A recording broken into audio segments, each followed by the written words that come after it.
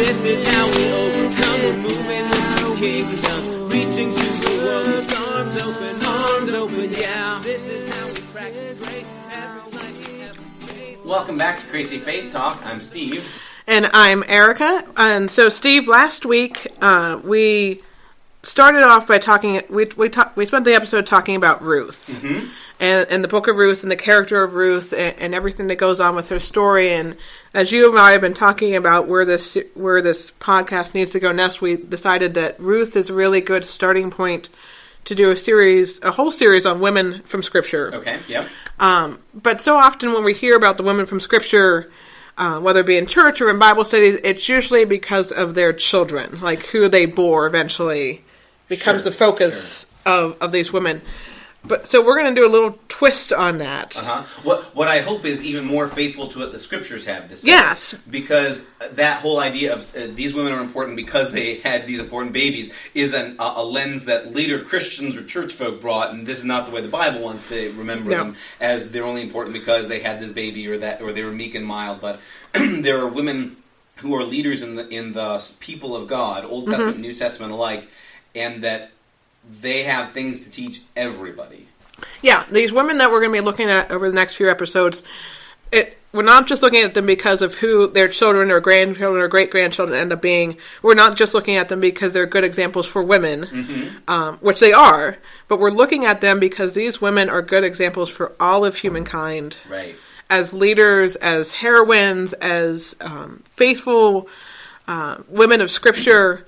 And this is truly what I believe as a female minister, and I know you believe, Steve, as one of my colleagues, that what Scripture is saying about women is that women are just as important as men. Right. And we can learn from them just as much as we can learn from men. Yeah, that's an important piece. I'm glad you said it that way, that there are things we remember and can learn from their lives because they are human beings who show us in different ways courage and love and faithfulness, and not, this is the women's way to be courageous, and there's the men's way to be courageous, or something like that, and painting them in pastel shades of pink and blue or something like that. Yeah. But this is about humanity, the people who give us a glimpse of what it's like to be caught up in the way of God. So our next woman that we're going to look at, like Ruth, has her own book. Yeah. It's the book of Esther. So, Steve, do you want to give us some kind of background about this story, get us started on where this conversation is going to take us? Sure. Okay, so we just to help people navigate, because Esther is not only one of the lesser known or lesser studied stories, at least among a lot of Christians. It's short, it's weird in a number of ways, and so if you're looking for it, you'll find it tucked inside your Old Testament right after Nehemiah, and it's historically set in one of those parts of the Bible story that we often don't get around to be truthful. I remember when I was a kid in high school and junior high history class, the recurring joke was we never got further than World War II because we ran out of school year, and so often that's how Bible stories and Bible studies go as well. We're decent at Genesis, Exodus, all those stories. We maybe even make it to the Kings, and then we're kind of fuzzy. We've heard the word exile once or twice, and then we sort of forget there's more to be told. And the short version of that is after the kingdom splits into the north and south. The north is conquered, goes into exile under the Assyrians, and never comes back. The southern kingdom, Judah, goes into exile under Babylon. Babylon eventually gets taken over by Medes and Persians. And during that time, there's this group of people who have returned and retained the identity of being descendants of the people of Judah. They're beginning to be called Judeans or Jews is sort of when this identity emerges.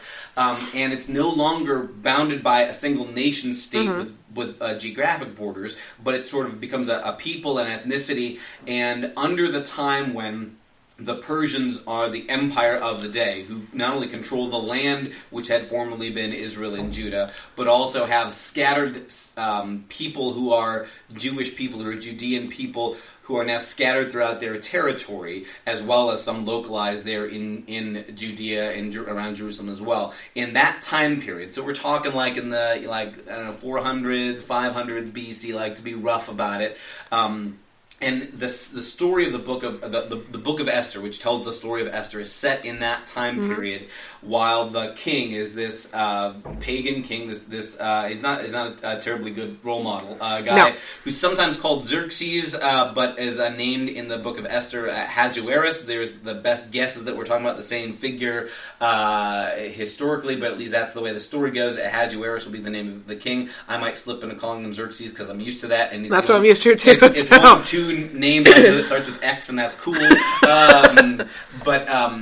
So that's the time period that we're in, and the setting, the story opens with not all is well in the royal household of King Ahasuerus and his queen Vashti. Can you sort of give us the beginning of this fairy tale story? So the king is having this massive party, as kings do.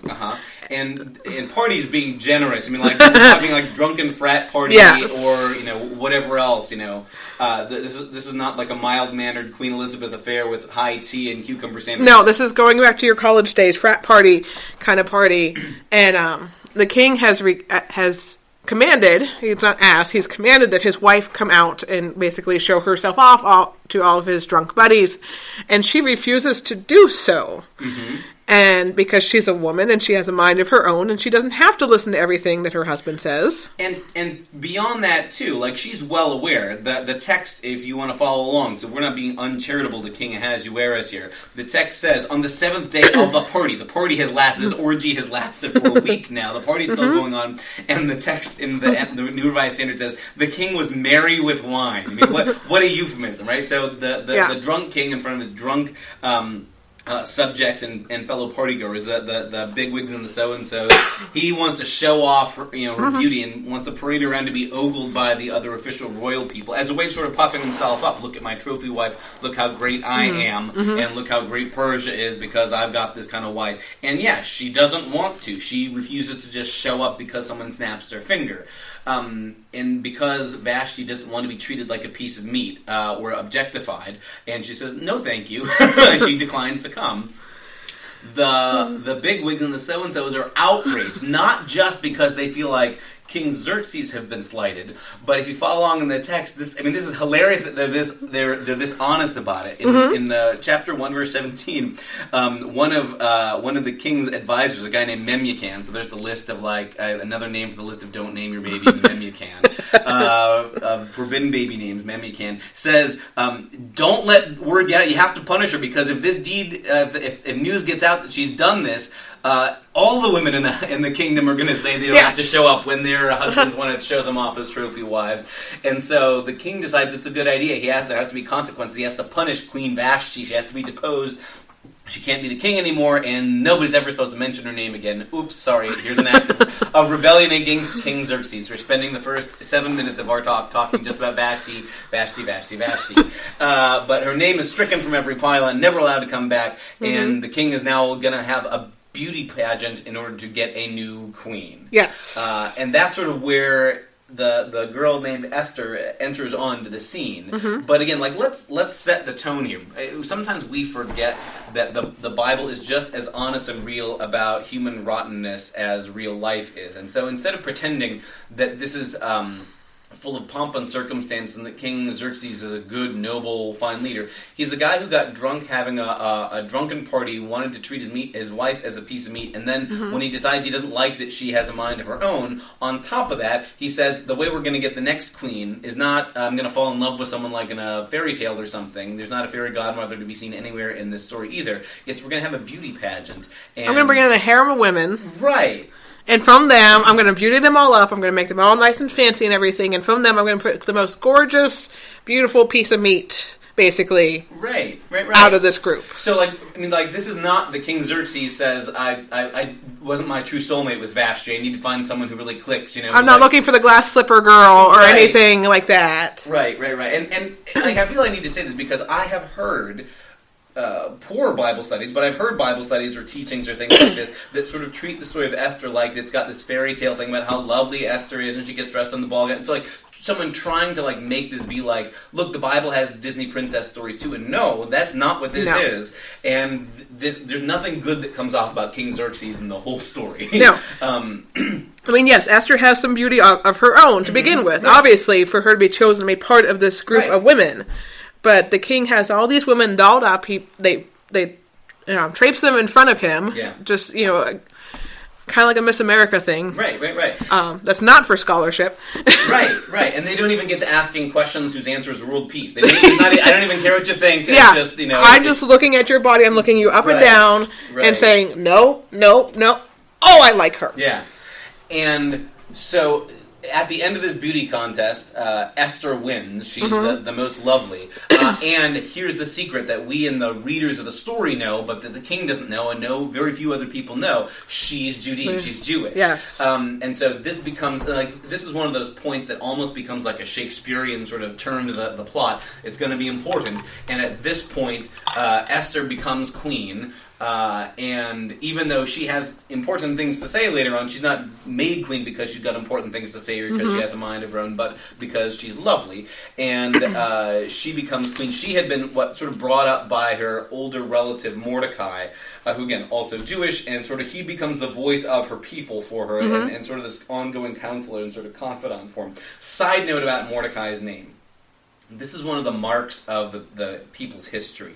When the people get carried into exile in Babylon, the Babylonians had this rotten habit of giving people names after their pagan god. So even though lots of traditional Jewish names, Hebrew names, have the name for Yahweh, God in them, or El in them, like Daniel, that kind of thing, the Babylonians had a way of saying, that's not your name, we're giving you a new name. And Mordecai comes from the Babylonian name Marduk for their chief god. And so he bears the scars in his name of we've been taken over by one empire after another. Now the empire's changed, the policies and the tactics haven't changed, but here's Mordecai, who becomes the voice of Esther's people and the voice of the people of Israel and the God of Israel, even though this is the one story in the entire Old Testament where the name of God, Yahweh, the Lord, isn't spoken at all anywhere. It doesn't appear in the text at all. But he becomes that sort of voice, that voice of conscience for Esther, who keeps her grounded with her people and with their ways. And so Esther has become the queen. And then we come across another guy, again, don't name your kid after him, Haman, who is like the right-hand advisor to the king. Right. And I don't want to miss the details here, so help me out, Steve. What exactly was his plot again? Sure. Well, there's sort of two steps in this. One is Mordecai discovers a plot that was going to happen against King Ahasuerus, King Xerxes, and Mordecai foils it, and the bad guys are put away, and it was recorded in the official record books in the king and sort of forgotten. Sort of this, oh, hooray, Mordecai, everybody forgets him. Meanwhile, this story plays out a little bit like a comic book as well. Meanwhile, this mean, mustache-twirling, black hat-wearing villain named Haman, and he really is one of the most starkly black and white bad guys of the whole Bible. Haman, who is envious and jealous of all this, decides he wants to plot and destroy not just Mordecai because he's envious that Mordecai's had the success, but to wipe out all of Mordecai's people, all the Jewish people as well. And he begins to construct this plot by which a whole group of people can be marginalized and treated like they don't matter. And he begins to get the sort of political or governmental rules and regulations in order that will allow him to plot to wipe them all out. That, in this sort of secret, behind-the-scenes way, the king will sort of think it's all right. His speech, his spiel to King Ahasuerus, this is in chapter 3, goes something like this. There is a certain people scattered in among the peoples in all the provinces of your kingdom. Their laws are different from those of every other people. They don't keep the king's laws. It's not appropriate for the king to tolerate them. If it pleases the king, let a decree be issued for their destruction, and I will pay 10,000 talents of silver into the hands of those who have the charge of the king's business, so that they may put it into the king's treasury. So, his plan is to say, because they have their own culture, their own language, their own sort of subgroup, and they don't declare their supreme allegiance to the empire and to the king, which is right. Classically, Judaism is clear on this. Your allegiance goes to God. You live by God's rules, God's commandments. Even in exile, even when they were ruled by foreign powers, they kept those distinctives. They kept the festivals, they kept the kosher, they kept the rules. They continued practicing Sabbath, even when they didn't have their own fields to lie fallow, but they kept Sabbath. All these things sort of kept this sort of minority presence alive wherever they were. And Haman sees it as subversive, as dangerous, or at least that's his marketing to Xerxes. And Xerxes buys it. He's like, yeah, no, everybody has to give their allegiance to me, and we can only have one set of laws, and it's dangerous if we have other people with other higher allegiances than to me. And so he agrees, without anybody knowing, that Queen Esther is one of these members of the Jewish people. When word gets out that this is going to happen, of course, the king doesn't realize he's just signed the death warrant for his own wife, the beauty pageant winner. Mordecai, Esther's friend and relative, calls her and says, "We got to talk about this. You're the only one who could be our help right now, right?" So help us out. How's that conversation go? So, Esther is the only one who has any type of position or power to reach the king and tell him this is a bad idea. Right. This is genocide that Haman's talking about. Right. Really, this is a genocide. He wants to get rid of all the Jewish people. And the danger is because they're other. That's his sales pitch. It's we can't tolerate anybody who's different. That makes them a threat to us. We have to get rid of them because they're insistent on holding on to their distinctiveness. I don't use this word lightly, and maybe it's because we're talking about the Jewish people yet again. He wants to pull a Holocaust on the people. This is in a lot of ways sort of the biblical roots of some of that anti-Semitism, right? Yes. You could say in the book of Exodus, when Pharaoh wants to wipe out the firstborn sons, it's not treated as a want to wipe out the whole nation. He doesn't want there to be a threat to end the slaves, but he wants to keep the slaves. He wants the slaves alive and as slaves. But here is, we need to wipe out these people as people because they're dangerous. We're ruling over them already, but even that's not enough. We have to make sure they're gone altogether. Yeah. So, Mordecai, he pulls Esther aside and he talks to her and he says, "You need to do something about this. Right. You have power. You are the queen. You're married to the king. You're the only one that has power, and he doesn't realize yet that you are Jewish." Right. And so you have that kind of on your side too. Right, and that's maybe the reason why the leverage sort of comes to focus on Esther, is that the king doesn't know, and yet her only power, her only leverage, you could say, is that she doesn't have any political power. This isn't she's not the prime minister. They don't have any political power given to the queen, or she can repeal this act. The only ability she has is to persuade the king, please don't kill the Jewish people. That includes me. And if you, she even at that is still sort of appealing to his self-interest of don't kill the Jewish people because you like me, don't you? And I'm one of them. But she also realizes that if she keeps quiet, she could theoretically save her own life by not risking anything and just keeping it secret and hoping nobody ever finds out that she's Jewish as well. So that's a live option on the table. It's not a courageous option, but that it would have been a choice for her to just keep her head down, not say anything, and let her people get wiped out. And this becomes the sort of the heart of what Mordecai says to her, right? Yeah. He said, maybe you were appointed for such a time as this, for you to be able to go to the king and say to him, this is a bad idea. This is not something you want to do. You're going to be killing my people. You don't realize this, but these are my people. Right. And so Mordecai and Esther agreed to call the entire Jewish people to a fast for 3 days and 3 nights to pray about this.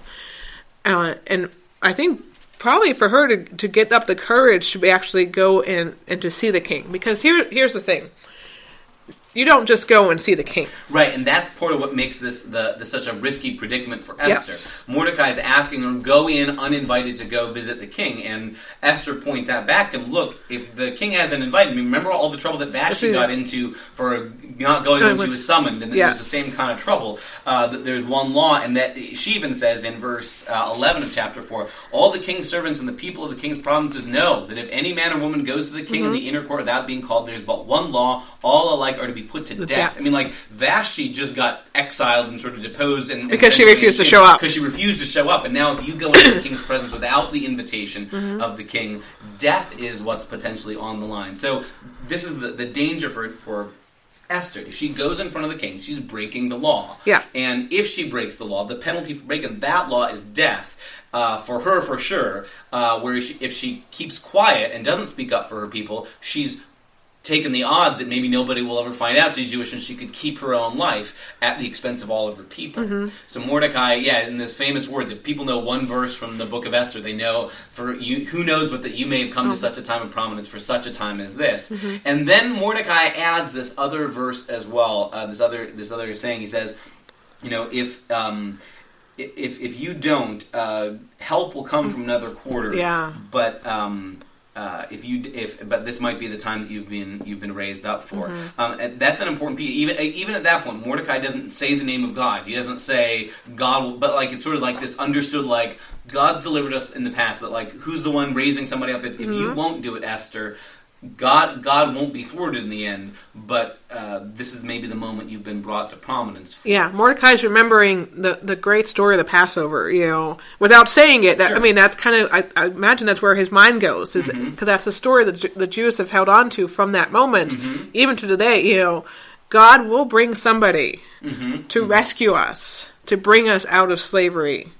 In Egypt or in Babylon or in Persia, wherever they're at, God will rescue us because we are God's people. And so he's saying, if you don't do this, Esther, then somebody else will. Yeah. Now, that said, that doesn't mean that he treats Esther's choice as though the stakes are low, like, well, who cares if it's not you, like...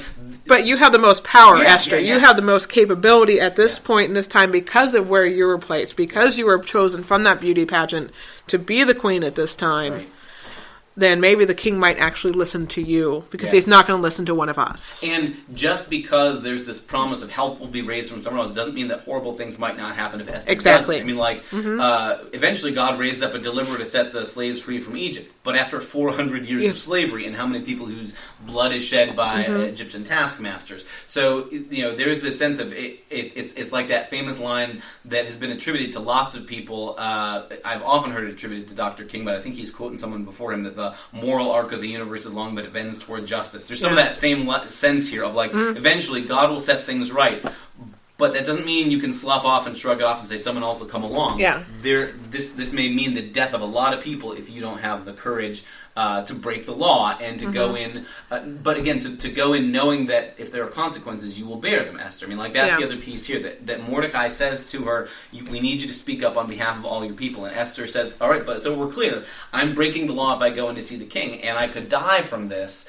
and at the very least run the risk of being terribly unpopular by all the so-and-sos and the powerful people, right? Yeah. They got all upset when a woman had an independent thought in chapter 1. And they said, don't let word get out of this, or else all the wives and all the women across the empire will start thinking they're actual people as well.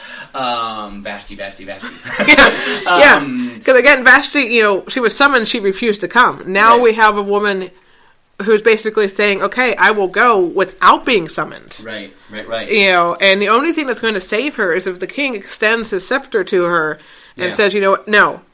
And she came. She wasn't summoned, but she came. But she's my wife, and I'm going to let her have her peace. So the king is allowed to. He's allowed to be merciful and extend. But Esther knows that there is the possibility, especially given the track record at the beginning of the story. This king is not one. No. is not in favor of hearing what women have to say on their own terms. No, most of the Persian and Babylonian kings are not very merciful people. If you look throughout history, right. So after this sort of period of fasting and sort of getting her game face on, she sort of works up the nerve. Okay, all right, I'm going to do this. She goes into the king. And she says to him that she's got this great idea. She wants to have a feast. Will he come to a special banquet if she throws a party? In the meantime, Haman is plotting again and is building this big old giant gallows that he's going to hang Mordecai on, because he's just sort of savoring the idea. I'm going to kill all the Jewish people, and I'm going to watch as I kill Mordecai because I hate him so much. So in the meantime, what Esther discovers that old historical record of what Mordecai had done to save the people before, right? Yeah. And so this is the beautiful Shakespearean sort of tension of the scene at this big old party that the king has granted to have. Haman's invited. And Esther is savvy. She's smart. She uses the opportunity she has, and she doesn't do this in a way that puts the king on. She knows the only way she can appeal to the king is basically to his own selfishness. Yeah. And the only way she can get Haman sort of in the picture too is, again, if she appeals to his ego as well. So Haman's invited to this big party, and the question gets put, Haman, what would you do if you wanted to honor somebody who'd done a really good service for the king and was really, really important, and you wanted to give something special to honor him? And Haman goes, well, he must be talking about me because I'm such an important guy. And so he says, we should throw a big party and march him to the streets as a hero, right? Have a big parade parade in his name. That's what you should do if the king wants to honor somebody. He's, just sort of having his own wish fulfillment fantasy, thinking, and the king's going to give this to me, and I'm so excited, I'm so important. And after he says this, the king goes, that's a great idea. We should do all the things you said, Haman, for Mordecai. Because it turns out he was the hero. He had foiled this plot earlier in the book. And Haman is even madder. And then at this point, Esther reveals and says, King, if you continue with Haman's plan, it's going to mean wiping out all my people and me as well, because I'm one of these Jewish people. I'm from the people of Judea as well. And at this point, then, Haman is finally exposed as the black hat, mustache-twirling villain that he is. And one final bit of delightful, dramatic irony that Shakespeare would say for himself, he gets hung in his own gallows, right? Yes. So after all that, he was plotting to kill Mordecai on it. And again, his beef with Mordecai is he's envious, he's jealous, right? Because Mordecai had saved the king's life, and Haman didn't. Right.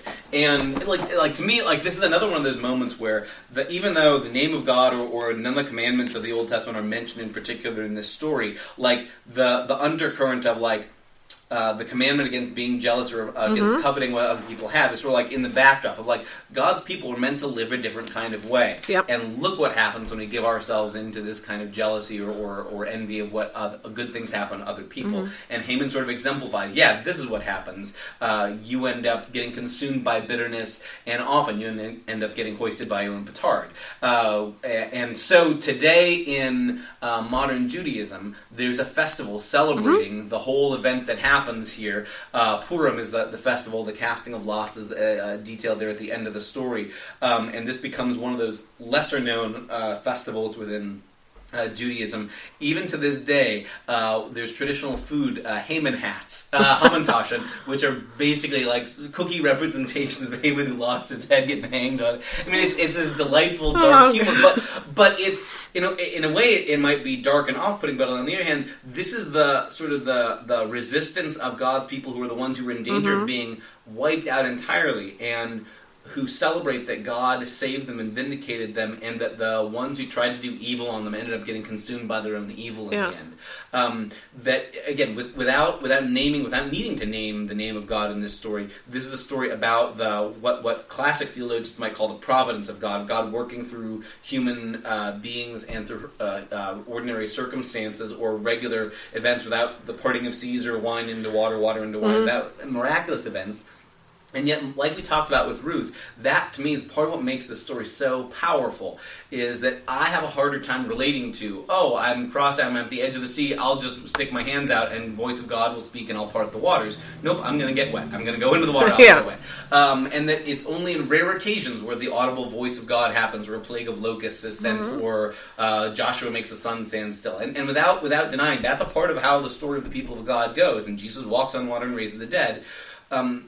There are stories that give us guidance and grounding for how to live as God's people on the days when there are no special effects, which is most of our days. Yeah.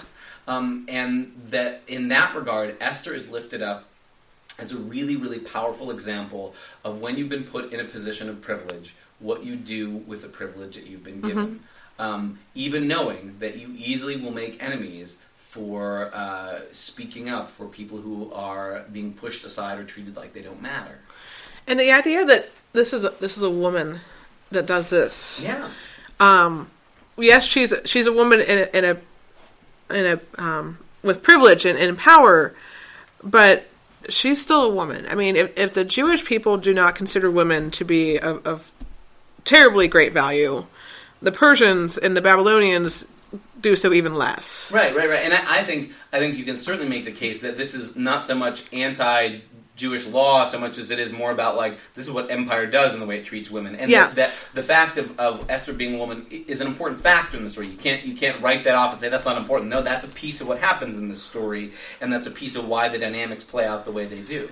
But and I love that we're looking at these stories, Steve, and we're seeing and we're pulling out women. And showing that it's not always the men that do the saving. Right. It's the women that do it too, and so, but yet both men and women can learn from this. Right, and I think that's a really important piece of this, that the way the story of Esther plays out, nobody in traditional Judaism, nobody in any form of Judaism that I know, treats this story as this is just good advice for women, but No. this is an example of what of courage looks like and of discernment. And I mean, there's a certain amount of savviness too about, okay, I want to accomplish a particular end to save my people. How do I go about doing that? And she doesn't launch an armed revolt or something like that. She doesn't try and raise up an army. Maybe we can have a conversation later on about Deborah, who does go into battle in another era in Israel's life. But she's smart, she's savvy, she doesn't have to kill anybody over this. Haman sort of gets what's coming to him here, but she doesn't have to bear the sword and go on a rampage. She allows evil to become its own undoing, which is so often what happens if we dare to have that kind of courage. But she also knows that stepping out in courage means taking the risk that whatever the consequences are, she may bear. And she also is willing to be heroic in ways that everybody won't recognize as heroic. And I think, truthfully, we need more examples of people who have that kind of courage. Yeah. Because, to be honest, I don't mean to minimize the heroism of the firefighter runs into a burning building, or saving a basket full of puppies or something like that. Hooray if you do that! But like, everybody's going to cheer if you're the person who runs into the burning building, and you get to have the hooray, thanks for being a hero. Everybody wants to be Spider-Man. I mean, there's a hooray, yay, the superheroes. Everybody likes Superman. He saves the day, and everybody recognizes it. But the ability to be heroic, to speak up, and to absorb whatever the risks are, even knowing there are going to be people who see you as public enemy number one, as dangerous, subversive for what you were doing. That's an important piece of heroism, and in some ways it's even harder to train ourselves to do, because it's easier when people are cheering for you and clapping for you, and it's harder when you're doing the heroic thing and people think you're being a villain while you're doing it. But the church is called to stand up for those on the margins. Right. And that's exactly what Esther does in this story. Yeah. She stands up for those on the margins, the Jewish people. Yeah, and in this case, it happens to be her own people as well. Yeah. Although the point is made earlier, she could have, it would have been terrible if she would have, but she could have sort of disavowed that connection, saved her own skin, and not put her life on the line. Or she could have even gone to the king and not even said that she was Jewish, too. Right. Yeah. And still kept up this facade that she was Persian, just like all the other women that were, know. So she didn't have to ever admit, even when she did go in front of the king, that she was Jewish. Right. And in that regard, she could have put her own interests herself first. Or she could have said, I'm a good law-abiding person, and I know God always wants us to obey all the laws, and so I won't go and see the king because he hasn't summoned me. I'll wait for him to summon me. And if in the meantime he kills all my people, well, I'm just abiding by the law. Yeah. No, there's an important urgency to it. It has to be now if we want to save lives. There's a timeline here. We need to take care of this during this timeline. Right. There's a line I've heard attributed to my older brother in the faith, our older brother in the faith, Martin Luther, that how often not now becomes never. And that we have this way sometimes of saying, well, just wait a while. And curiously enough, Dr. Martin Luther King, another person with the same first two names, in his famous letter from the Birmingham jail, is writing to other ministers who have advised him in his movement, oh, please, just wait a while, eventually things will get better. And he has to write back and say the same point, that so often, wait your turn, or, just not now, not yet, wait till it's convenient, or wait till we're all on board, or wait till everybody thinks it's a great idea, then we'll do it. That so often becomes never. And that there's a point at which you have to speak up or act even when other people are upset about it. If God's ready to move, he's going to move. Yeah.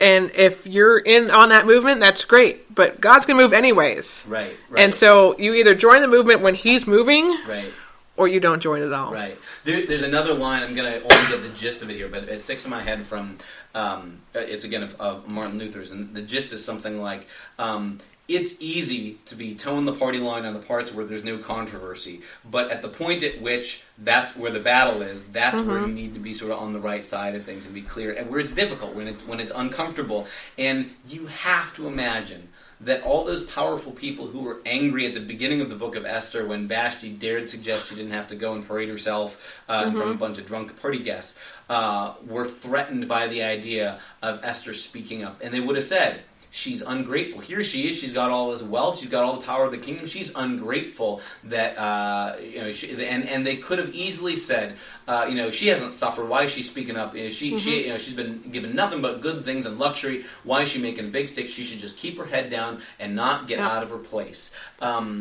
And my goodness, how many times in the thousands of years since Esther's story has that train of thought been used? You've got a good, cushy position. Why are you speaking up for somebody else? And for that matter, you could imagine all the pro-empire voices in Esther's day saying things like, well, she's a subversive of the government, of the good government. She must not care. She must not be very patriotic because she is risking breaking the law and insulting. I mean, like, there's all sorts of ways. There's all sorts of ways in which Esther's story should make us uncomfortable because it is awfully easy to say, I always have to do whatever the law says because the law is always good. And in this case, Esther knows there's a law, and if I break it, I risk the consequence of death by going to the king. And it's an act of civil disobedience to go.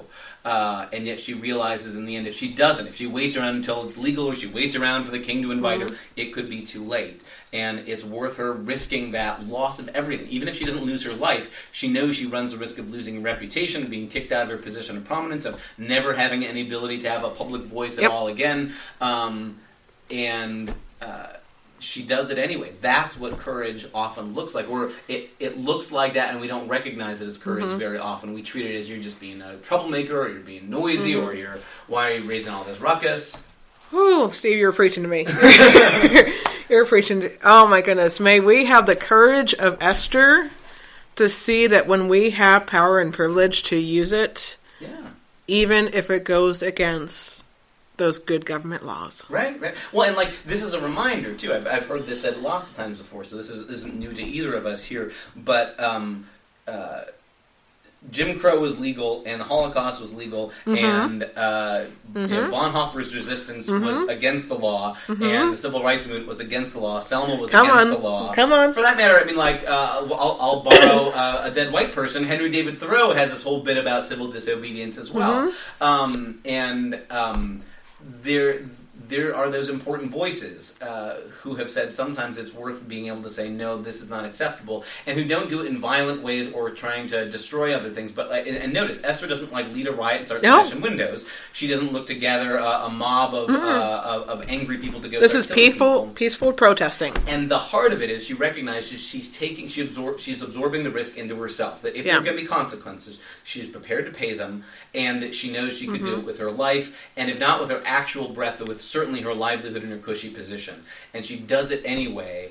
That's a kind of heroism, we need to be clear, that's heroic and is not worthy of being villainized or making somebody out to be awful for being ungrateful or stepping out of place or speaking up when they shouldn't speak up.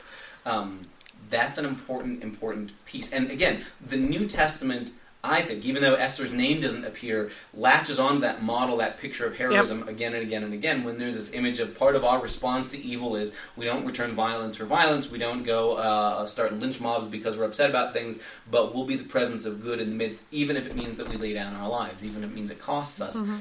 And Jesus certainly gets that idea across. I mean, often he talks about the prophets as the ones who were got into trouble because they spoke out against the powers of the day. But Esther is in that same long line of people who spoke out when they needed to and were willing to take the consequences for it.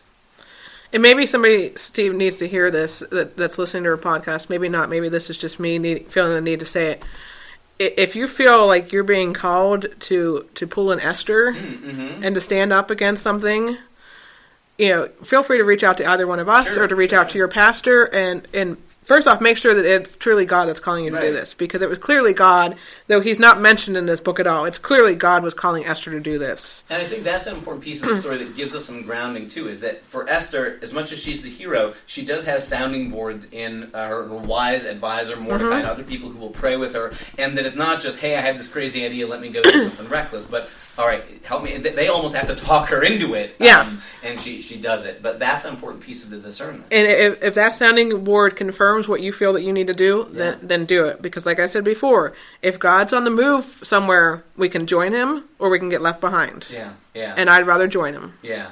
And that's how often that's how Jesus talks about what it is to be part of swept up into the movement of the kingdom as well. Let the dead bury their own dead. The guy wants to come follow, and hold on, let me wait until. And Jesus says, come on, this is the moment. The train's leaving the station. Yep. And yet Jesus is also clear that to follow him may well mean you lose your life. Whether your actual life, because they throw rocks at you or behead you or crucify you, or at the very your least, status, your your respectability, all that kind of business. Yeah. And the people of God, certainly from Esther's time on, so including the whole New Testament and church era as well, at our best, we've recognized that was there in the text calling out to us. At our worst, we've softened or muted or not talked about this, or we don't read the story, or it only becomes a story of providence in the sense of, see, everything works out, so you never have to speak up. And that's not what the point of the story is either. And it is possible to do great violence to this story by saying, see, it's a story about how everything works out, so don't bother.